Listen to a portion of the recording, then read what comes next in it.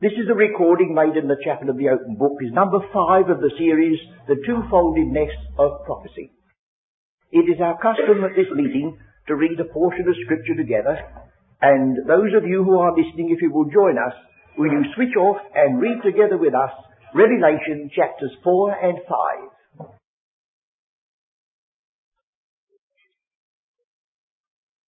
Those of you who have read these 2 chapters will realise that they're not easy of exposition, but one thing comes out of it. Apparently, no one, right down the ages, could ever have got to this point when he could be said to be worthy to take this power and reign. And then you notice not only do these living creatures, wrongly translated beasts, not only do they say, worthy is the Lamb, but the whole creation now joins in and agrees. Every creature in heaven and earth, and under the earth, and such as are in the sea, and all that are in them are heard, I saying, blessing and honour and glory and power. Now our subject this evening is the two-foldedness of prophecy, and we are considering this evening the 2 dynasties that dominate the book. The dynasty, of course, referring to a succession of monarchs. We have the one deriving from David onwards, and the other deriving from Nebuchadnezzar onwards. The dynasty of David temporarily suspended, now taken up again and carried to its legitimate end. Now one of the things for us to remember is that the word dynasty does, or the word that gives us the word dynasty does occur in our scriptures. So we'll look at 1 Timothy chapter 6:15 just to get that. It won't be translated dynast, of course, but it's good to know that these words have got their place. 1 Timothy 6, verse 14, that thou keep this commandment without spot, unrebukable, until the appearing of our Lord Jesus Christ, which in his times he shall show who is the blessed and only potentate. That's the word that gives us the word dynasty. Potentate, the King of kings and Lord of lords, who only hath immortality, and so on. So here you see, at the appearing of Christ, there will be one at long last who will be worthy of that title, to take that power and that glory and reign. Now, as I said, we have these 2 conflicting dynasties. You remember we started and saw in the scriptures there were 2 seeds, but it didn't leave it at that. It said there was one seed against the other. I will put enmity between the seed of the woman and thy seed. And then we found that there were 2 cities, Jerusalem and Babylon. Cities representing systems. We saw there were 2 who were called the Anointed, our Saviour, and that fallen being that had been in Eden, the garden of God. This double work is 2 mysteries. The mystery of godliness, the mystery of iniquity, going side by side until tested and found wanting or approved. Well, now, if you will look at the Gospel according to Luke, I want to bring together 2 passages which I think will help us in our study this evening. The first chapter of Luke,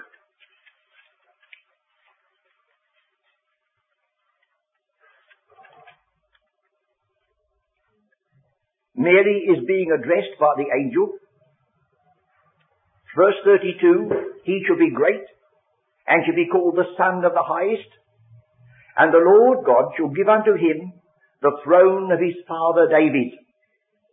So at the birth of Christ, or just before his birth, it was indicated that he was going to be the true son of David. You remember David wrote a psalm concerning the king's son. Psalm 72, his dominion shall be from sea to sea, and the river unto the ends of the earth. He shall come down like showers upon the mown earth, and so on.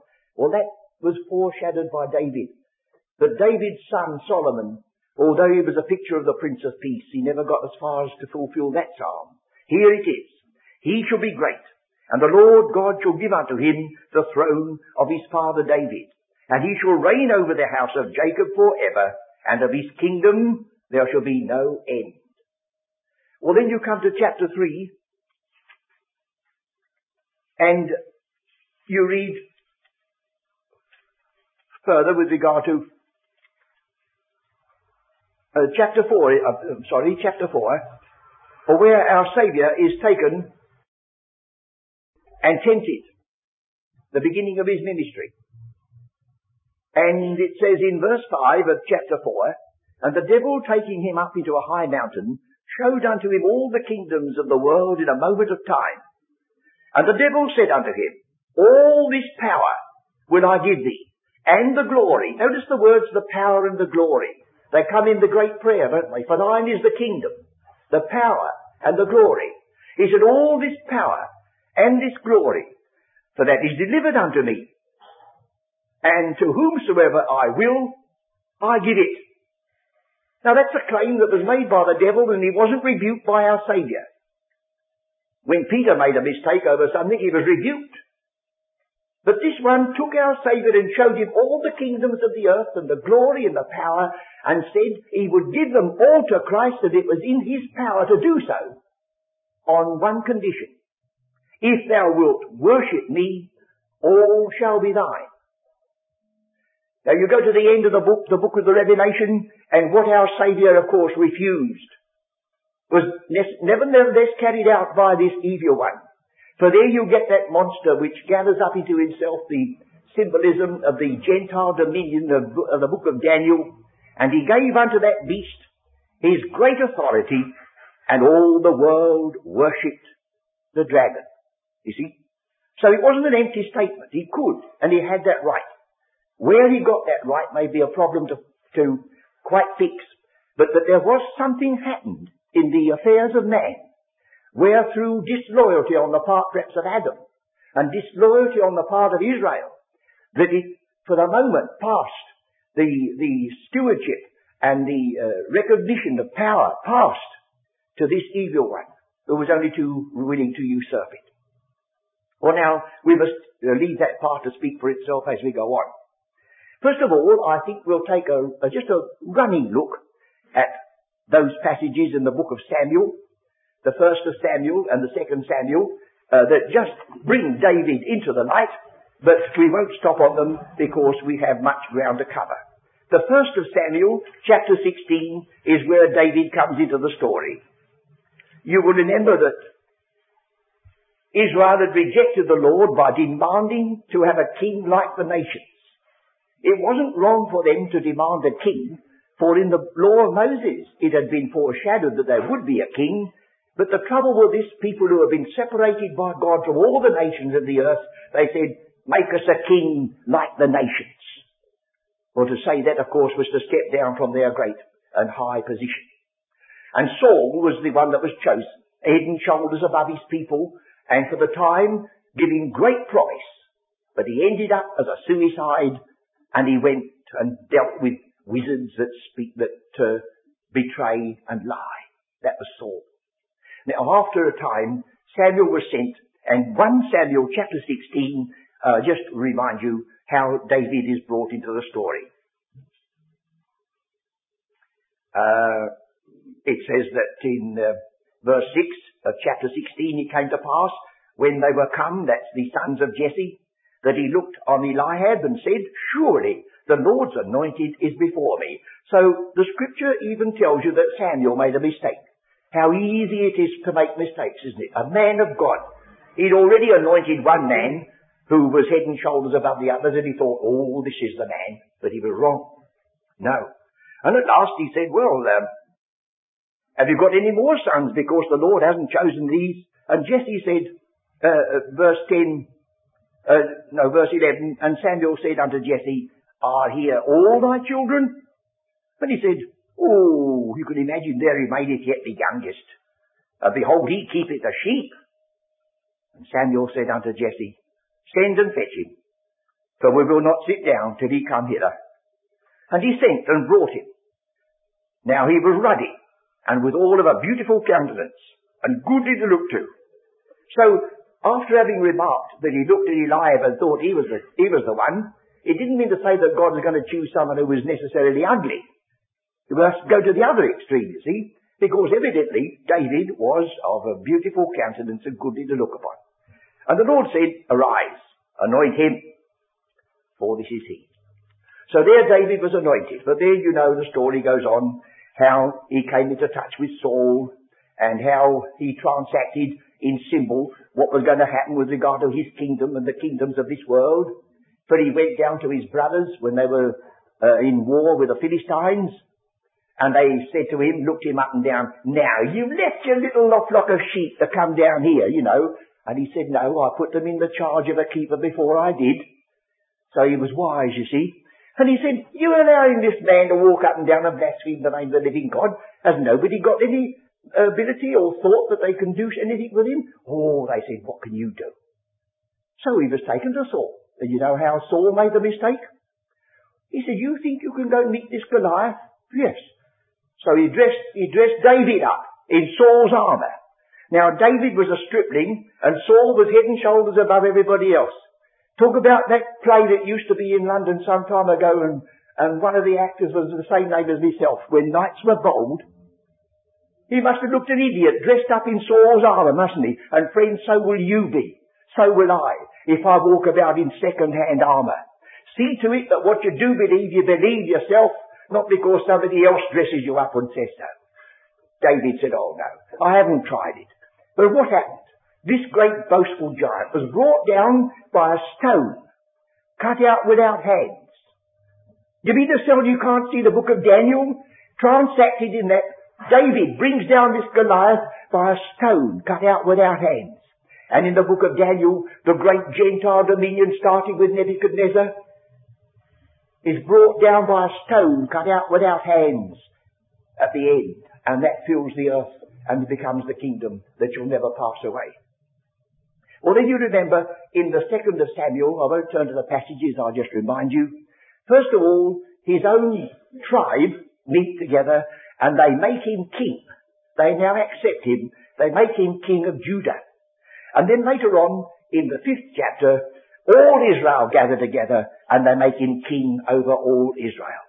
So there you've got David's life as a king divided into two parts. He came to his own, but alas, they refused him. But when he does come the second time, it will be to reign and rule over all God's people. Now there's one other feature with regard to the future that I would like to introduce to you. That is, first of all, Hosea chapter 3. The prophecy of Hosea is that which introduces, you know, those words we use, "Lo army, not my people," because the children of Israel are going to abide, it says in chapter 3, many days, without a king and without a prince. The chapter 3 verse 4, "For the children of Israel shall abide many days without a king and without a prince and without a sacrifice and without an image and without an ephod and without teraphim." And after that long period of waiting and segregation is over, afterwards shall the children of Israel return and seek the Lord their God and David their king. Now, it would be a legitimate interpretation to say, well, when it says seeking David their king, it means Christ. But in Jeremiah chapter 30, don't bother to find it unless you're quick, because I shall finish it in one verse. It says in verse 9, "But they shall serve the Lord their God and David their king, whom I will raise up unto them." Now that's a specific statement. They shall serve David their king, whom I will raise up. So just as Abraham is to be raised up to enjoy his inheritance, so David is yet going to be the vice-regent, the king on earth, represented the king who is over all. I will raise him up. Well, now, there are many passages where you remember our Saviour is spoken of as the seed of David. So we're going now to turn to the opening of the New Testament, the Gospel according to Matthew. And it would be pardonable, I suppose, for anybody who was very pressed for time and seeking guidance and blessing in the Word, to look at this opening chapter of Matthew Abraham begat Isaac, Isaac begat Jacob, Jacob begat Judas and his brethren, and you've only got about 5 minutes to get a piece of scripture to help you on your way. You say, oh, well, let's look at some other bit, you see. But don't forget, this is an integral part of Holy Writ. And the New Testament starts with proving that this child that was born at Bethlehem was the legitimate heir to the throne of David. The angel said he would be, and here he is actually born in the city of David. The Caesar Augustus, who commanded all the world to be taxed, didn't know he was going to help fulfill Scripture, any more than some of the other poor wretches who have defied the living God didn't know that they were fulfilling Scripture. He simply commanded a taxation, but the law of the land was that you must go to your own city. So Joseph and Mary had to trek across country to go back because they were of the line of David. Now you see what's moving. It's all coming now as God said. Because you remember when Herod asked the question, where should he be born, that is king of the Jews? They immediately said, oh, in Bethlehem, for it is written. So we have now these words. Goes right the way down. Abraham begat Isaac and Jacob. Until you come to verse 12. And Josias begat Jeconiah and his brethren, about the time they were carried away to Babylon. Now you notice, Babylon's coming into the story. If the people of Israel are carried away to Babylon, there's a break coming in the continuity of this kingdom. Nebuchadnezzar's not going to have a lot of kings of other people sitting on little thrones in Babylon. You can remember that, can't you? And here, in the very genealogy of Christ comes the indication it didn't go right straight on. If there's ever a course of true love that never did run smooth, it's the true love of God that's mentioned in the Bible. All the opposition, the many things that were there to frustrate, but God, of course, was over all. So now it says in verse 12 of Matthew 1, and after they were brought to Babylon, Jeconiah begat Salathiel, and Salathiel begat Zerubbabel. And it goes right the way down until we come to verse 16, and Jacob begat Joseph, the husband of Mary, of whom was born Jesus, who is called the Christ. So from one point of view, Joseph was in direct descent from David. He got his pedigree right from David, right the way down. But there's a stop here. Because you remember that in the Gospel according to Luke, we have another genealogy. So before we use this chart to demonstrate the difference, will you look at the 3rd chapter of Luke's Gospel?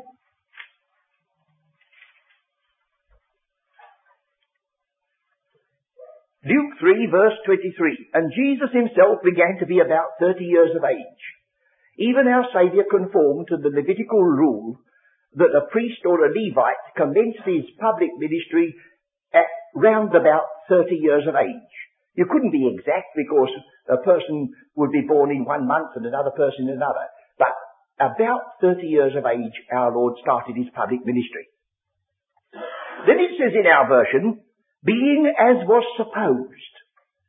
Now it is true that the word translated supposed can mean a supposition, or can mean to reckon. But it also means to legally reckon. The word is made up of the word legal. And in a genealogy, well, at least in these days, you go to the office and you want to claim something that's left you in a will, and you produce a birth certificate and you're supposed to be the son of so-and-so. Well, that's going to finish it, isn't it? There's no supposition here. He was legally reckoned the son of Joseph. Now, we will put it this way round. He was the son-in-law of Joseph. Joseph had full responsibility for this child that was born. He paid the redemption money, he brought him up and so on, but he wasn't his natural father. And the distinction between Matthew and Luke is that in Matthew it says, Abraham begat, so-and-so begat. These are physical descendants, but not so here. Now the next thing for us to know is that no genealogy in the scriptures is taken through a woman. Always through the man. You've got to decide one or the other, because I remember some years ago on the wireless, somebody sent up to the Brains Trust. He said, I'm in a pickle, he said, because I have two parents. My two parents had two parents. That's four. He said, the further I get back to Adam, the more parents I've got. Well, then these people boggled at it. They never bothered. They were simply poking fun at Adam. And I tried to speak down the loudspeaker, but they didn't hear me. I said, if you'd only know the biblical thing, there's no problem at all. You could only take your genealogy through one line. And the line is the masculine. So, this is another genealogy. It's Mary's genealogy. But she doesn't come in the name. And Joseph is now the son-in-law. Because he can't be the son of two different fathers. He can't be the descendant of two brothers. So it's now the son-in-law all the way down, you see. And then at last, it comes at the finish, right the way down, past David, right the way down to Adam. Well now, let's see if we can get a little bit of a solution of this. I've already suggested partly how it comes in. You will notice that we start here. I've got the legal line through this side, and we've got the seed of the woman, the natural, that side. Now this is where God comes in to tell us. He said, I told you the seed of the woman should bruise the serpent's head in spite of all his opposition. And so it's coming about that by the time we get down here, there's a break. First of all, it runs naturally from Adam, Terah. Terah was the father of Abraham. Abraham was the ancestor of David. That's all clear. But now, David has two sons, Solomon and Nathan. Now, it's absolutely impossible for any child to be descended from Solomon and Nathan. You can't be descended from your own father and your uncle, can you? Well, that's what's happening. That would be the uncle. And yet, you see, he comes in the line. Well, what's happened? So we come here, and we see this name Jeconiah, which has to do with when they were taken to Babylon. And I think you'll see that that helps us to get a little bit of a solution to this problem. Will you look at Jeremiah, chapter 22. I think you better turn to this because of its importance. Jeremiah, chapter 22, verse 24. As I live, saith the Lord, though Coniah the son of Jehoiakim, Coniah. You look elsewhere, you won't find him called Coniah. His name was Jeconiah. You see what's happened, friends? He's already lost the name of God. J-E is the name Jehovah. He won't call him Jeconiah. He won't call him Jehoiakim. Coniah, the J-E is gone. So there's a symbol at once. The son of Jehoiakim, king of Judah. If he were the signet upon my right hand, yet would I pluck thee thence. And then further down, verse 29, O earth, earth, earth, hear the word of the Lord. Thus saith the Lord, write ye this man childless, a man that shall not prosper in his days. For no man of his seed shall prosper, sitting upon the throne of David and ruling any more in Judah. So you see, although the pedigree goes right the way down, past this man, past Jeconiah, past right down to Joseph, he did have children, but not one of them would be permitted to sit upon the throne.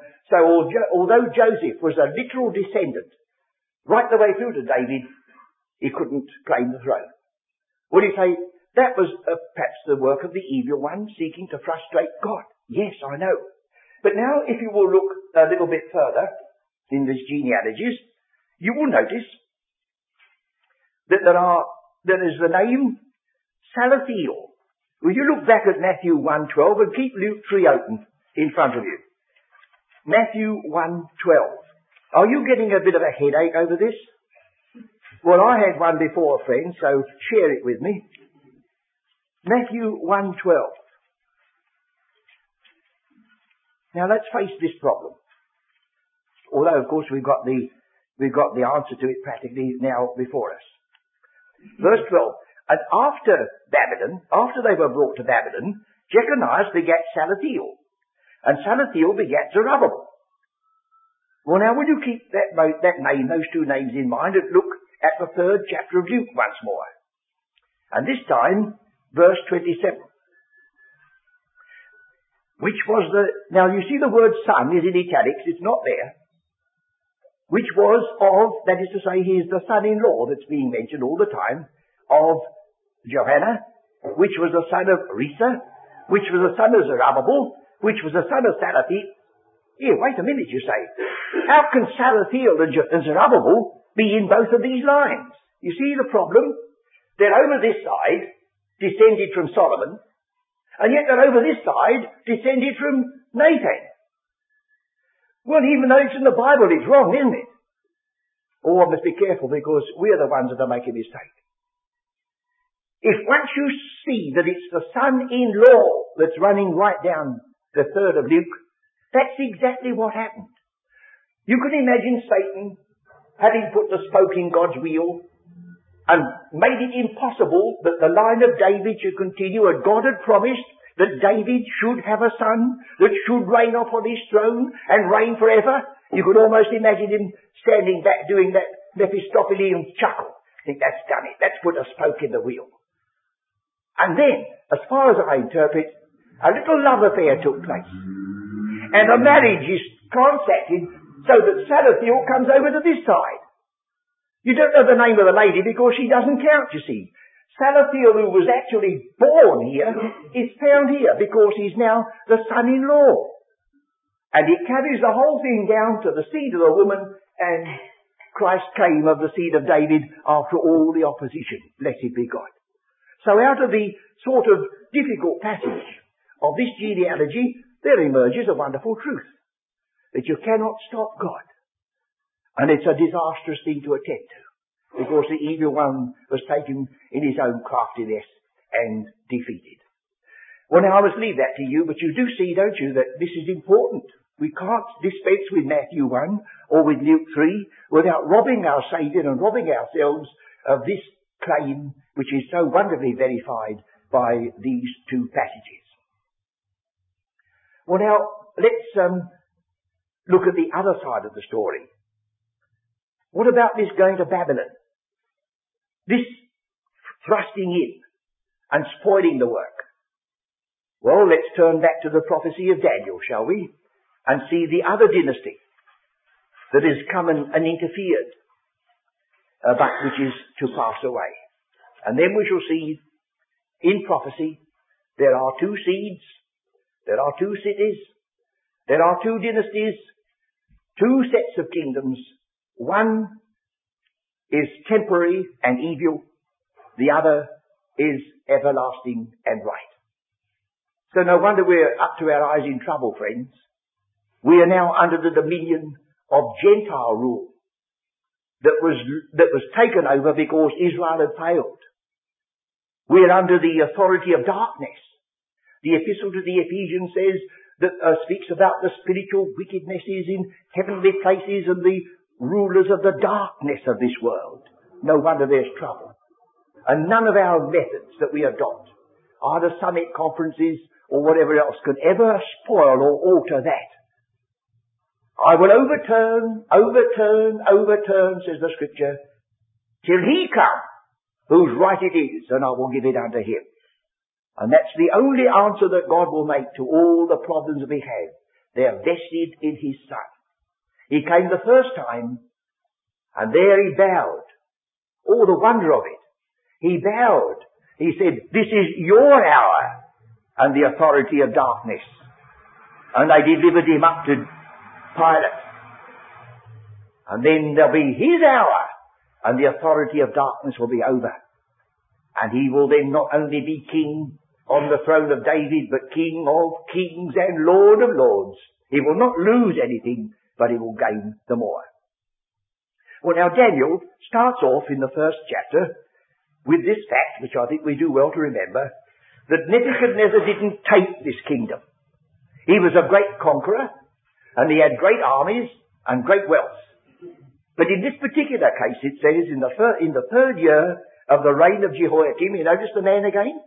This man who's going to be set aside completely, in the third year of the reign of Jehoiakim, king of Judah, came Nebuchadnezzar, king of Babylon, unto Jerusalem and besieged it.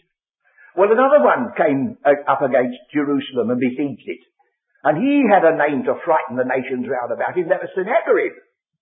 And if you want to get a little idea of the nature of Sennacherib, have a look at the Assyrian room in the British Museum and see what that man did to some of his conquered foes. What a terrible man he was. And yet, he came with all the bombast and blasphemy against God. And God said to Hezekiah, I'll put a hook in his nose and send him back, and he did. But Nebuchadnezzar comes, and it says, and the Lord gave. The Lord gave. Not Nebuchadnezzar took. The Lord gave Jehoiakim, king of Judah, into his hand. Well, that is a parallel to Satan's statement, it was delivered unto me, and I pass it on to whomsoever I will.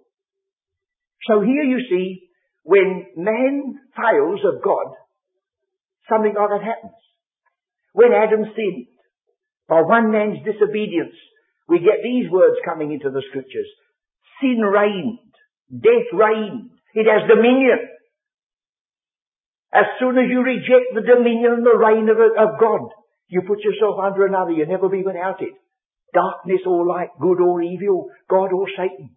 That's the story that's coming out. Well, now for the moment, we're going to look at Gentile dominion.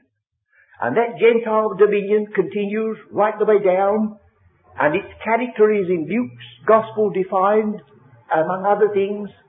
It says that the Jerusalem shall be trodden down of the Gentiles until the time of the Gentiles be fulfilled, and then Israel shall be saved, the King will come, and the glorious end will be reached. And that's the times in which we're living. We're living in the period of Gentile dominion. The people of Israel, they were chosen by God to be a priestly nation, and they're neither priests nor kings. The children of Israel should abide many days without a king, and without a prince, and without a priest or everything. But one day they're going to look upon him whom they pierced, and they shall return to the Lord and to David their king in the latter days. And David will be raised up to take his rightful place again. So in this book of Daniel, we find that Israel is already captive. Daniel was a prince in Israel, but he's a captive.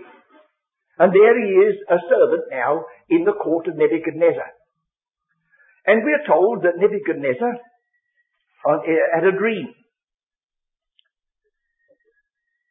Now, dreams seem to be very much used in the Old Testament as a means of making known some of the will of God. I don't know whether it means that we suffer so much from indigestion and worries that if we try to interpret all our dreams now, we'd get to beat Daniel, wouldn't we? But this was something that troubled Nebuchadnezzar. He was conscious. This couldn't be treated lightly. So instead of telling his dreams to his soothsayers, he'd say, you tell me the dream, and then I'll believe what your interpretation is. Oh, they said, that's never been heard of any king ever asking that. And the more they said that, the more wonderful it was that Daniel did it. And then Daniel was introduced to Nebuchadnezzar. And he says, there is a man among the captives of Judah. He can speak, he can tell. God speaks to him. Daniel comes in. And so we find in chapter 2 that, I'll pick it up again here in verse 25. Then Arioch brought in Daniel before the king in haste, and said unto him, I have found a man of the captives of Judah, that will make known unto the king the interpretation.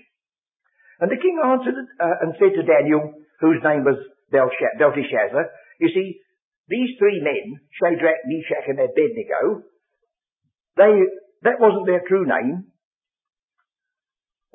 Daniel was called Belteshazzar because El at the end of his name was the name of the God of Israel. So that's blotted out, you see. Belteshazzar, art thou able to make known unto me the dream which I have seen, and the interpretation thereof? And Daniel answered in the presence of the king and said, the secret which the king, I'm glad he took this little opportunity, the secret which the king hath demanded, cannot the wise men, the astrologers, the magicians, the soothsayers, show unto the king? See, just a little bit, just say, you see, where you are, King Nebuchadnezzar? But there is a God in heaven that revealeth secrets. He didn't take it to himself. There's a God in heaven. Now he said, verse 30, as for me, this secret is not revealed to me for any wisdom that I have more than any living. Now he said, I'll tell you what you saw, O king, and for the sake of time, I'll just sketch it out in front of you. He said, you saw a great image, and it had a head of gold. It had a breast of silver. It had belly and thighs of copper, not brass, copper. Then it had legs of iron, and then it had feet of partly iron and partly clay. Well, if you leave it at that, you think of an image made of metal standing on clay, the poor old thing would go over like a wax candle in the sun, wouldn't it? But if you read in the margin that the feet were partly strong and partly brittle, that was porcelain. And if you had a clay made into china base, it would stand a tremendous weight as long as it wasn't struck by a blow. That's what happened to it. Now he said, there's a degeneration in these metals. Thou art this head of gold. And before we go any further in that, see the extent of the dominion given to Nebuchadnezzar. You may not have spotted this before, but no king on earth has ever had a dominion like this. Verse 38. Verse 37. Thou, O king, art a king of kings. For the God of heaven hath given thee a kingdom, power, strength, and glory. And wheresoever the children of men dwell, now that was far greater than the extent of Chaldea. Wheresoever, there were people living in other parts of the earth, as well as the bit ruled over by Nebuchadnezzar. The beasts of the field, and the fowls of the air, of the heaven. Don't you see this is going back to the dominion that was lost by Adam? So here we have the dominion lost by Adam and the kingship lost by Israel, all being given into the hands of Nebuchadnezzar, as much as to say, God says, now you see what you do with it. Man is being tested and tried, and all how he comes out wanting. And wheresoever the children of men dwell, the beasts of the field, the fowls of the heaven, hath he given unto thine hand, and hath made thee ruler over them all. Thou art this head of gold. Well, now this is after you is an inferior kingdom coming, silver being not quite so valuable. And it was double. There were the breasts of the silver. That was the dual kingdom of the Medes and the Persians. Then we had the brazen part of it, the copper, as it should be, not necessarily brass. That was the Alexander's kingdom that succeeded Persia. These are all in historic order, just as surely as 1066 William the Conqueror comes before whatever the next king was, whose name I forget. You see, we know all about Bible kings, but we forget our own. But this is just as true, this succession. Now here's a man standing in front of Nebuchadnezzar, before ever Nebuchadnezzar gets the kingdom properly to rule, and tells him not only his next successor, who was on the horizon, Persia, but he speaks about Greece that's coming next. He speaks about the Roman power that came next, and some people will leave Rome out. But that's a mistake. Who was it? What soldiers were they walking about Jerusalem when our Saviour was there? Romans. What money was in circulation when our Saviour was there? Romans. Who was it that ultimately had the last word as to whether he should be crucified or not? A Roman. Of course, where they want to leave Rome out is because it went on such a tremendous long time afterwards. That's because of the present dispensation of the mystery, which comes in like a brackets which you don't count. It started right back there in the Acts of the Apostles while Rome was still here, and it'll be picked up again when this dispensation is over and continue. And our country is now seeking to become one with Europe for economical purposes, not knowing the teaching of Scripture, but it's got to be, as far as I can see, to bring it back as it was in the days of Rome. Europe was all a part of Rome. I don't mean Roman Catholic, just Rome, and it'll be as it was in the beginning to pick up to the end. But if I'm a false prophet, don't worry, because I'm only telling you what I think and not what is written here. Well, now it goes on to say that the end of it, verse 42. I'm jumping a bit too quickly now. And as the toes of the feet were part of iron and part of clay, so the kingdom shall be partly strong and partly broken, margin brittle. That's where the clay is indicated as being porcelain, partly brittle.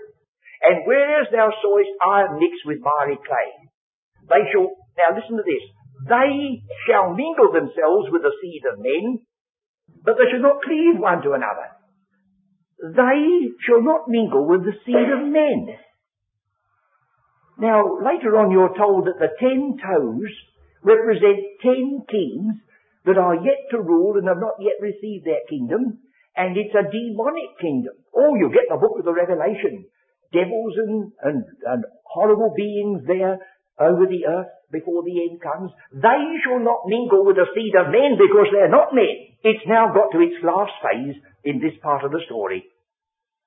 And in the days of those kings, now it hasn't said a word about these kings, except the suggestion of the 10 toes, shall the God of heaven set up a kingdom which will never be destroyed. You see, all this mighty kingdom of Nebuchadnezzar will be destroyed. And the kingdom shall not be left to other people, but it shall break in pieces and consume all these kingdoms, and it shall stand forever. Forasmuch as thou sawest that the stone was cut out of the mountain without hands, that it brake in pieces the iron, the brass, the clay, the silver, the gold, you know this? Although Nebuchadnezzar has passed off the scene for hundreds of years, when this kingdom is broken at the end, when Christ comes, the whole kingdom is there seen as one, Gentile dominion. Never mind about one particular king or another. So he says, the iron, the brass, the clay, the silver and the gold. The great God hath made known to the king what shall come to pass hereafter. And the dream is certain, and the interpretation thereof sure. Now in the book of the Revelation, what does the false prophet do in order to sort of impress upon all the world the domination of the great anti-Christian beast that will sum up the world plan, the world army, the world police force, the world church with all its doctrines and everything? How does it speak about that? He's going to make an image of the beast and compel universal worship. That's what Nebuchadnezzar did, chapter 3. Nebuchadnezzar, the king, made an image of gold, whose height was, now 60, I'm going to translate that back again, whose height was 60 cubits, and the breadth thereof 6 cubits. 60 and 6. And when you get to the book of Revelation, there's one more added, you see. 666. 666, the number of the beast. So Nebuchadnezzar was foreshadowing the great beast at the end. And he was doing the same thing. He set up on the plain of Dura this great golden image. And then commanded that there should a proclamation be made that if anyone refused to bow down, verse 5, that at that time ye hear the sound of the cornet, flute, harp, sackbut, psaltery and dulcimer and all kinds of music, ye fall down and worship the golden image. And this sort of music goes with it all the time, doesn't it? I suppose you know that what we call jazz is just the idol worship, the music accompanying idol worship. Theos is the Greek word for God. The Portuguese pronounced it Dios, D-I-O-S. They went to Africa and they saw the Negroes dancing round the idol shrine with their peculiar swaying of the body and funny music, and they called it jazz, and it went across to America and it's come back as jazz, and we're doing the devil worship with all this. No wonder it works people up to do such obscene things sometimes. It was intended to. And so we have here, where you hear all kinds of music like that you fall down and worship, and if not, you'll be put to death. And you remember that these 3 men, Shadrach, Meshach and Abednego, they would not fall down and worship. And it's so wonderful. Oh, I think we do well to remember this. In verse 17, they're up before Nebuchadnezzar. He says, who's going to deliver you out of my hands? Verse 16, Shadrach, Meshach and Abednego answered and said to the king, O Nebuchadnezzar, we are not careful to answer thee in this matter. Sometimes that's the only way you can deal with it. We're not going to discuss it. If it be so, our God whom we serve is able to deliver us from the burning fiery furnace, and he will deliver us out of thine hand, O king. But if not, that's the spirit we're going to have, friends, at long last. And if not, and say, well, we'd better bow down and save our skins. No. But if not, be it known unto thee, O king, that we will not serve thy gods, nor worship the golden image which thou hast set up.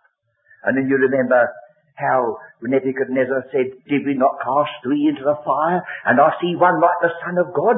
God has sent his angel. Oh yes, he's able to preserve, although he said we're not banking on it if God should otherwise direct. Well now, just a word or two about that peculiar monster that comes in Revelation. You remember there's a monster described in Revelation. It had the mouth of a lion, the paw of a bear, it like a leopard, all what a mix-up. Now why did he get such fantastic imagery? Well, if you know your book of Daniel, you would know chapter 7. In the first year of Belshazzar, king of Babylon, Daniel had a dream and the visions of his head, and they troubled him. He saw in verse 3 4 great beasts come up from the sea, diverse one from another. Now look at this imagery and think of Revelation 13. The first was like a lion. Number 5. Behold, another beast was like a bear. Number 6. Another one like a leopard. And then in number 7, an indescribable monster that you couldn't describe at all. Well, there it was. Book of the Revelation. He stood upon the sand of the sea and he called up this monster. He was like a lion, he was like a bear, he was like a leopard, and he was diverse from all that's ever been on the earth. That's the final phase of Gentile dominion, represented by a wild beast. Happy prospect for those whose hearts and thoughts and all that they possess and all that they have is to do with this world, isn't it, friends? But it's true enough. And so he goes on to say that I saw in the night visions, verse 7, and behold, a fourth beast, dreadful and terrible. This is the last phase that's coming. It's before the time of the end. Now let's get the end then. Verse 13, I saw in the night visions, and behold, one like the Son of Man came with the clouds of heaven, and came to the Ancient of Days, and they brought him near before him. And there was given him dominion and glory and a kingdom, that all people, nations and languages should serve him. His dominion is an everlasting dominion which will not pass away, and his kingdom which will not be destroyed. So there it is. We've got two dynasties. I'll come back to our original title. Two dynasties in the prophecy. The dynasty of David, which is interrupted, but will finally be taken up by David's greater son. As the angel said to Mary, of his kingdom there shall be no end. But it's been stopped temporarily through the failure of the human instrument. Israel's failure gave the devil his opportunity. But he didn't do it without the permission of the Lord. The Lord gave to Nebuchadnezzar, gave him that dominion. And here we are down the line a long way with regard to that Gentile dominion. And while Jerusalem is not the sovereign city of the people of Israel, you know that Gentile times are still here. There's a barbed wire running through the middle of Jerusalem, and while that lasts, you know full well that the times of the Gentiles are still here. For Jerusalem shall be trodden down of the nations, of the Gentiles, till the fullness of the Gentiles become in. And then comes the coming of Christ, the setting up of that kingdom, which will never pass away. Well, this has been not an easy subject, either for me or for you. But I commend to you now that you go back over these two genealogies in Matthew 1 and Luke 3 and work out the puzzle for yourself and see how God overruled and brought about his purposes in a way that you couldn't have devised had you been thinking it out beforehand. And how he fulfilled the statement that he would bypass Solomon and his descent, but it would be the seed of the woman that shall come out at the end, as we find in Matthew chapter 1 and in Genesis chapter 3. So that while it's been a sad story to see this degeneration and the terrible things that must yet come upon the earth before this kingdom passes away forever, let us be glad that it will pass away one day. And then the hallelujahs go up in the scriptures. Great Babylon has fallen. The kingdoms of this world become the kingdoms of our Lord and of His Christ. And then at last, there'll be a time to breathe. There'll be a time to rejoice. There'll be a time to enter into life, as our Saviour said, and have it more abundantly. Now I trust that we shall not be given any sort of despair as we look in these things, but it is good for us to face realities, even though sometimes they may be dark and sombre.